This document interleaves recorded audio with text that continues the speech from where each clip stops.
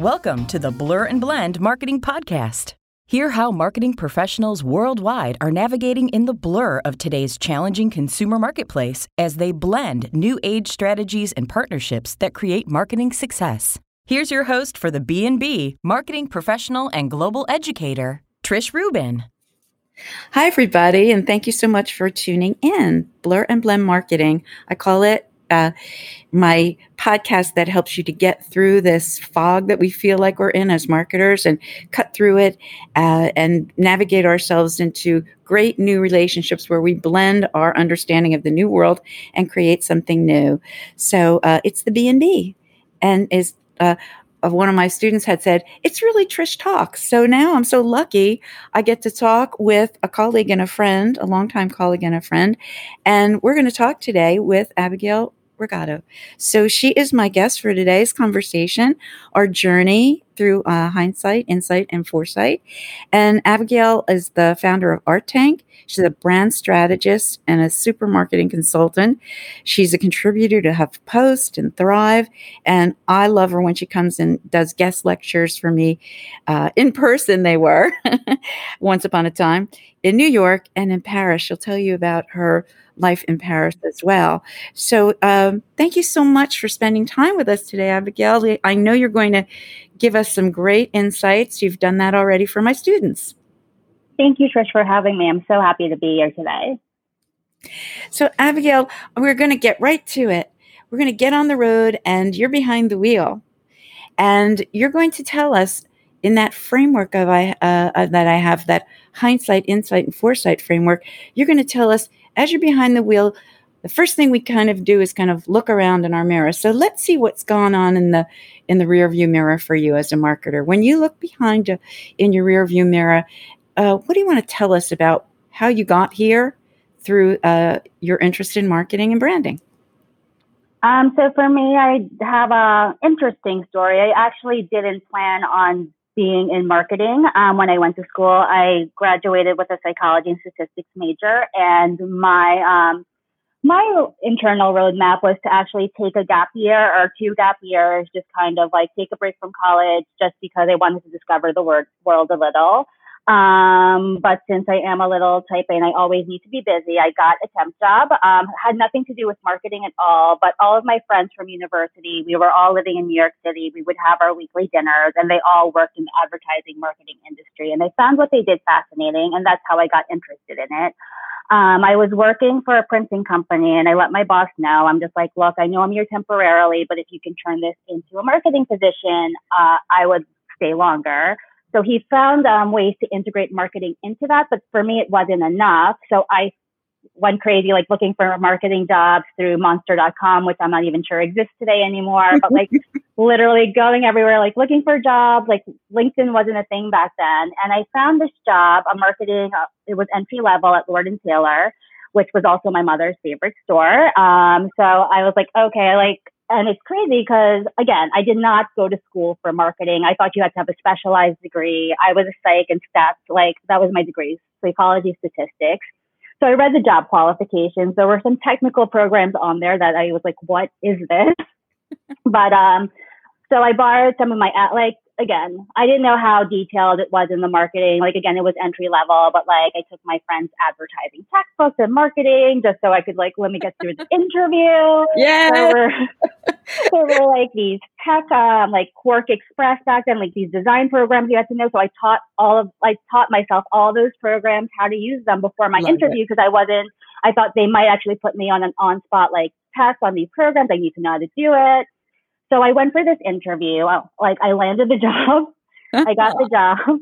So it was mostly in the advertising department, working with the creative team as well as the marketing insights and media team. But so that was my first job in advertising. It was actually a great experience because I also got exposure to creative services, which was the department that worked with the merchant organization, and I learned the business insights. So I was with the company for almost 15 years, and I had different progressive roles. I started as an assistant production manager, then I moved into creative services, which is kind of basically the equivalent of an account manager at an ad agency.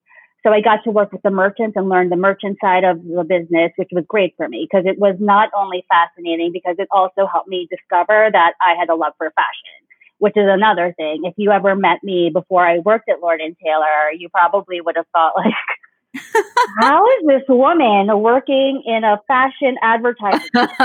Oh my gosh. Because I was just such a nerd in school, but like I loved it. I loved learning about the fashion, the business, the beauty brands, and in creative services, because I was in the corporate marketing department. I worked with all the divisions, so I learned about the home business, men's, and different facets of the organization. A few years later, I was promoted to director of marketing. And my last position before I left the company, and when I met Trish, I was VP of Beauty Marketing and Events. And we actually did an event together, which was really great. It's also important that even though you're at work, you're always really networking. So you just need to put your best face forward. And again, like when I worked with Trish, like I really had no experience. And that's because it was a beauty event, but it was also tying back to, I believe it was a military. Yeah, the military shining service. Yeah, military women. So, and I think that was also one of the things that made my career very successful is I never thought a job was beneath me. I always, like especially entry level, like I took it as an opportunity to grow. Like there were things that other people didn't want to do. And I'm just like, oh no, like for me, they would say, oh, it's more work. I'm like, actually, no, it's not more work. Like I'm learning another skill. I'm learning another skill set. I'm making connections. So I think that's very important when starting out is like, don't think anything is not part of your job description and just look at it as an opportunity to grow and learn different things. Again, like part of my job was just like strictly advertising, like making sure that the ads were on spec, like the information was correct, that like we shot the right merchandise. But then like I learned so much. I was like, oh, I love it. Let me work closer with the fashion office. And that gave me more experience to other parts of the company, which also made me more visible to the higher ups. So when I was looking to move within the organization, because I was in corporate marketing, but my last position was actually in the beauty division, which sits outside of marketing. Uh-huh. So I was visible to the whole organization, which made me more mobile and easier to adapt. Yeah, I love it. It's in these short few minutes, what we've heard, and these are kind of things that I think about if you are a new person to marketing and you hear how the grit involved in what Abigail's told us in her background and how she was able to, it is a bit of a blur, like, where am I going? What am I going to do? And now I see it. And now I'm going to do my best to blur, not to be in that blur, but to blend so much and learn so much on your feet and be self-taught and get yourself up there and just show who you are so that you can get that job. And if you're the kind of person maybe is listening and you are degreed and you've got these marketing degrees, it's great, but you're still going to have that something special or something different. So I think what we're hearing is that, you find that and then you keep moving and don't let that go. But I love how you were always learning and then always seeing. And we're going to talk about that, as we go forward, where to go next and to make it work for you. So I think you've helped us with this story about where Abigail came from. And I just love it. It reminds me of The Devil Wore Prada. Where's Prada? Oh my gosh, one of my favorite movies. The nerd. And then all of a sudden, I got to get with it, So I would have never known that about you, definitely. Because, yes. No, I wish I had a picture of what I look like in high school and in college. And the fact that a fashion company ever hired me. I love it. Now, I didn't know that about you. This proves that the point. Just blend yourself and partner and you're going to make that new you. So let's say we've had a good ride so far, this little jaunt down the road, and we're at a mile marker where we can kind of say, yeah, we're like, let's appreciate where we are. And now here we are in this pandemic, and that's another reason why we're all in the blur. Yeah. Can you tell us a bit about the way you are managing yourself in your roles, marketing, advertising? I know now you've got the shift in technology, but where are you? And also the fact that you are a global person, how's that affecting you as a marketer in this time? So the insight that you have right now and you're gripping the wheel, what does it feel like? So for me, I feel like it's also where we were, like me, or where we've started to go. Because I think the things that brands need to focus on more, or they should have been focusing for already, but they're being forced to now, is authenticity and purpose. Because, and this started a few years ago where, like, again, and I've seen the landscape of marketing change where we are talking to people, like the brands are talking to people. But ever since social media started and the different kinds of ways of connecting with people, you're not just talking to, like, the people are talking back to you. So if you are not authentic as a brand or a company, you're kind of getting canceled out, which is like this new, I don't know how new of a term it is, but this whole cancel culture where people are not like canceling just stores anymore. They're canceling personal brands. Like, see what's happening to Ellen DeGeneres right now. So with different companies, like, I just feel like if you have a good global purpose, which you need to convey, like, I don't really think it's about putting marketing out there anymore. I think it's the clarity of your brand message, what you stand for, what service you're providing to the consumer, and how you're playing in the social space. Because what I've been seeing now is a lot of brands are being more reactionary. Some of the brands I talk to or I work with, like, they're kind of like, everyone's, I hate to say it, like, scared. They're like, am I putting the right things out? Like, the thing is, I don't think we should be going along with all of these, oh my God, like, if we say the wrong thing, like, if your purpose is on point to who you are, then there is no problem with you saying the wrong thing. Like, I think you do need to be careful with the culture, like, especially for global brands, because each culture has different ways of perceiving things. So what might be right for the United States may not be right for, like, France or Africa or different markets you may be in. But I think it's going to grow more important. Like, one example I love is Amazon. Again, they are a great brand. I use them. At the same time, I will not, and like, this is a lot of my friends and colleagues I speak with, they're not like I am, but I think there are people like me, like, okay, I will still support their business, but I will not buy their stuff. I could be getting rich off their stuff right now. Mm-hmm. But for me, I'm like, I don't think they treat their employees fairly. Like, the stuff I like, it's all this public perception.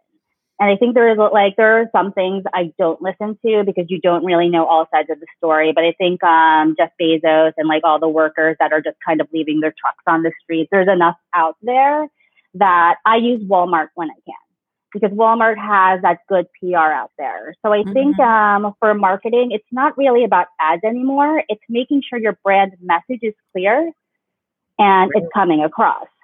And I don't want to call it PR, but it kind of is a little bit PR, but it's not the PR that your public relations specialist puts out. It's what you're doing in society. So, yeah, these are such great examples. I'm really thankful for having those. Even like Ellen DeGeneres too, just even starting with that, like, that you could have such a strong brand and think, you know, you got it. And then all of a sudden, no, in this environment, that you're vulnerable. And it will be interesting to see how that plays out. But I love your story too about the Walmart piece. And it's funny because I've actually sort of gone in that direction too. And I'm wondering why. That when I rent my car next week to go to Jersey, I said, I'm going to stop at a Walmart. And I haven't been to a Walmart in 10 years, I think.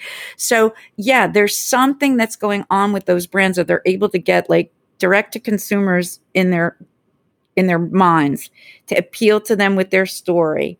And I think that that's great. And I love the connections that you make because of your ability. You live in France as well as live in the States. And I think you just have that sense of culture, of the sensitivity that is going to come out of this. And so those are wonderful points for anybody who's listening. And I'm just excited with using when I use these sessions. This would be a great piece for my students in France to listen to, because their course is a cultural cultural communications and how it impacts brands. So I'm going to be calling on you to do something for that class. No, definitely. And like going back to like the simple thing is the Ellen example. When I say brands are scared because they don't want to be the brand that everyone's attacking, but it's almost, if you look at what celebrities are doing now, no one's supporting her right now or supporting her publicly because they don't want to be the next on the radar. So everybody's like living in this like fearful environment. They don't want to say the wrong thing. They're socially distancing. They're digitally socially distancing. They're really socially distancing on social media. That's like, you think about it, like the content they're putting out there, which I will find it interesting to see what happens after coronavirus. Because even like with a lot of brands were using influencer marketing, but they've even gone quiet. It's like, what are you, like for me too, I only follow brands and celebrities or people on Instagram that actually inspire me. Like I don't, like sometimes when I'm seeing influencers like selling stuff, I'm like, I don't want to buy this stuff right now. Like everyone's purchase behavior has changed. Like even though I'm still buying clothes because most of my stuff is stuck in France right now, I'm not buying like designer goods. I'm like, okay, I need basics. I ordered tank tops from Amazon the other day. Like I'm just buying stuff that I need. And I think consumer behavior is changing. If I were to tell you, most of my purchase behavior spend would be in groceries and food. It's like, amazing. And like travel, like I used to travel all the time. The purchase behavior point, again, thank you for touching that. It's kind of taking us into the next section of our drive too, this idea of purchase behavior. I have several students who are working on their masters in marketing, and so hard to work on this right now because you're wanting to produce a master that shows that you understand the world, and then the whole idea of purchase behavior, doing a master in that and anything that connects to purchase intention and behavior is out the window right now. You have plenty of old research from 10, 15, 20 years or more, but look where we are now. So you bring us to a great point on the journey, and that's just, okay, what's happening and how far can I see this taking us? Where do I think things are going? Where do you think you're going to put your effort to as a marketer? So foresight. Yeah. So this is where I think we're going. I think we're going into more personalization and customization. And again, it's building off that brand message and everything you have on your site or your capabilities. Because basically, like, I'm not saying I think what we would call like a traditional or digital market, the way marketing exists now, it's going to change where it's going to be more personalized versus a straightforward ad. And what I mean by that, and so right now, like I could be talking to you. I have so many different AI sitting in my house. I have my Google, I have my Siri. I guarantee you, once I log off, I will be targeted with a sponsored ad. So I think the way I, as a person, would like to see it going, and I think we also need to focus, again, like the power of the individual. Like what we want is like anything or any brand making it more convenient for me is going to win. So I think it's going to be like less about out there marketing and more about that kind of like subtle, like serve me, like, okay, this is what she's buying. So anytime I order from a site, it's going to be about that predictive behavior, kind of telling, what does Abigail want? What does Abigail need? So next time I go like onto Walmart or Amazon.com, maybe there'll be suggested stuff. Like I know anytime I log into Gmail or Facebook, had I just talked to a friend, it's there in front of me. And I don't know which listening device it's coming from because I have so many, but I think it's more going to be about predicting what the consumer wants and getting that for her or him the quickest way. Because honestly, we're just going into a world of convenience. Yeah. And I was just in Maine for a week, and like I see it as brands kind of adapting to make it convenient globally. So Maine is a different market. It's not like New York where like I can call Amazon Prime and get water delivered. And like, well, before it used to be like Prime, now you could get in a few hours. Now it's like maybe a day or two. Usually before a road trip or if I'm going somewhere, I don't want to carry everything, even though like my new way of travel is driving. Well, my friends drive because I do not have a license, but I'll usually ship stuff via Amazon to my destination. I'll do it like a day or two before I leave, and it usually gets there. But that doesn't happen in Maine. It was going to arrive in Maine today. So I think, and again, I think it's still marketing, but it's getting your key value messages out there so the consumer knows that this is what you do. Like, for instance, if Walmart, and maybe they do this already, I say I shop mostly Amazon because Amazon has that Prime delivery where something can get to me in 2 days. So Walmart, maybe they do that too, because honestly, Trish, anytime I order something from Walmart, it gets here fairly quickly, but they don't do a good job messaging it. But I think it would be a game changer for them if they're on their site. Oh, like what? Obviously, don't call it Prime. Call it whatever they want, like 2-day delivery, 1-day delivery. They don't like brands just need to be good about like putting their value proposition. Yeah. Make it simple. I love it, that term, simple, stupid. Make it simple, stupid. I can get this to you in 2 days. I can get this to you in 1 day. But nowhere on their site it says that. Like sometimes, I think in some places, Target too. I find out at checkout, I'm like, oh, great, 2-day delivery. Like, right. I think they could, like, if they put that as a big message, like, this is my value proposition. Right. So I think the way it's going is, like, again, so it's about consumer behavior. Unlike consumer desire, I am going to want things more convenient and faster. I think brands need to put their value propositions out there in a clearer way to steal market share from their competition. Yeah. I mean, that's like that whole thing about me all of a sudden becoming more aware of Walmart.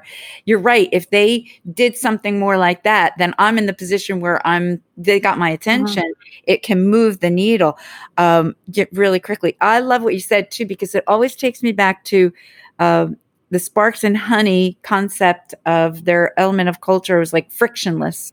It has to be frictionless. Yeah. And so that way, that to me is now we're in that time of being frictionless. So, gosh, and it's funny, you're a really great driver because, you've taken us all this way and you don't even have a license. I know. Imagine if I did have a license. Whoa, we really, God knows. Maybe I can learn how to fly a space shuttle or something. Yeah, we need the rocket ship.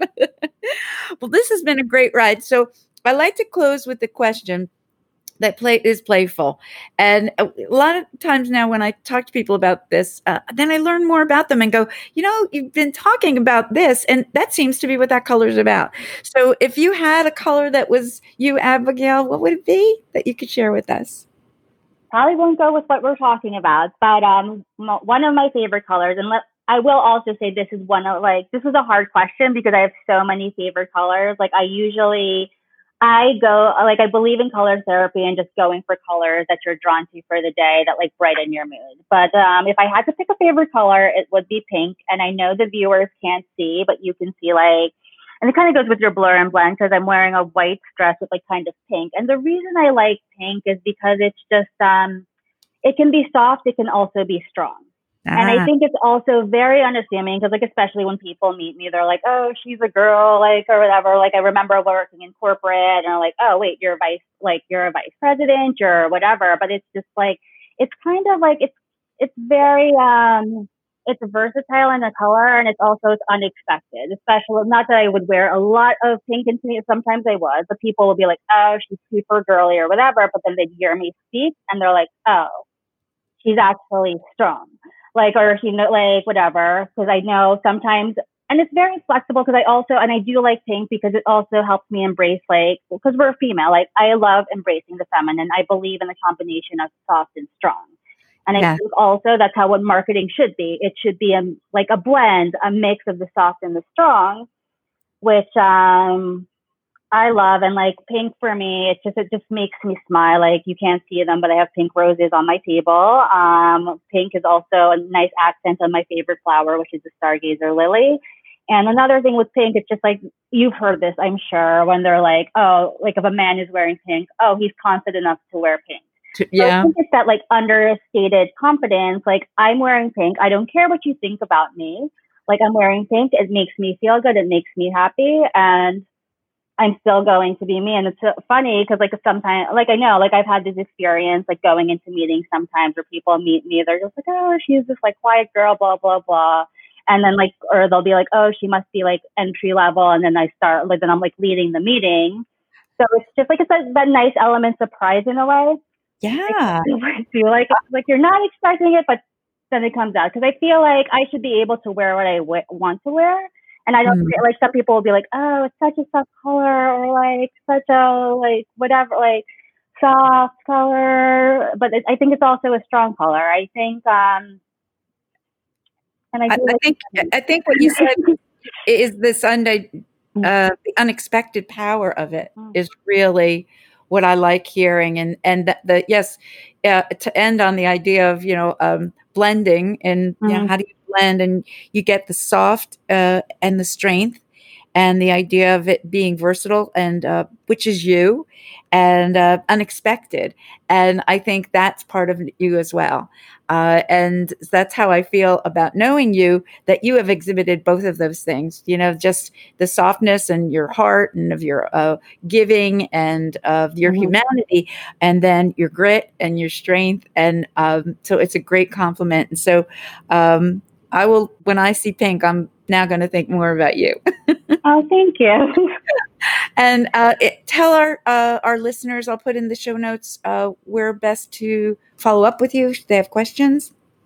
So I'm on LinkedIn, Abigail Vergara. You can also contact me through my website, which is artentnewyork.com. And if you'd like to read any of the expat stuff I used to be writing, or have any suggestions, because I know some of your students are listening, I do have a blog. I call it my secret blog because only like my Parisian and expat friends know about it. None of my American friends know about it. We can get in the secret group. But it's also like that unexpected. So it's called AmericanPig.com, but American is spelled the French way. And the reason I started that site is because I had so many struggles living in another country as an expat, especially somewhere where France, like where there were so many rules. So my blog was kind of about like coming alive with the American spirit and like also like living the way I wanted to and not listening and conforming to their rules. So it turned out it's like pretty good. I'm just like trying to reinvent it now that I am stuck stateside. I've been trying to write. I think I published my first stateside newsletter a few weeks ago, but I'm kind of like reinventing the site. But if anyone checks it out and has any suggestions, welcome. Oh, and that's going into, again, with the foresight of what's coming next, we're going to look for that from you. I'm really looking forward to seeing you again in Paris. We're both in New York, but we're going to get there. We're going to have our lunch together, dinner together in Paris again. Oh, and we will get there. So let's look ahead to that. And I want to thank you so much for being here, telling your story, taking us on your drive, and sharing that beautiful, soft, and strong combination that you are with us, the power of pink. Thank you. It was so great being here. Thanks for inviting me. Thanks. And then I'll say goodbye to everybody from myself and Abigail. And I've been using this closing tag that somebody gave me along the way, and it's see you on the digital road. And that's where I hope to see you. I can't see you probably face to face, but I'll see you on the digital road, and tune in again.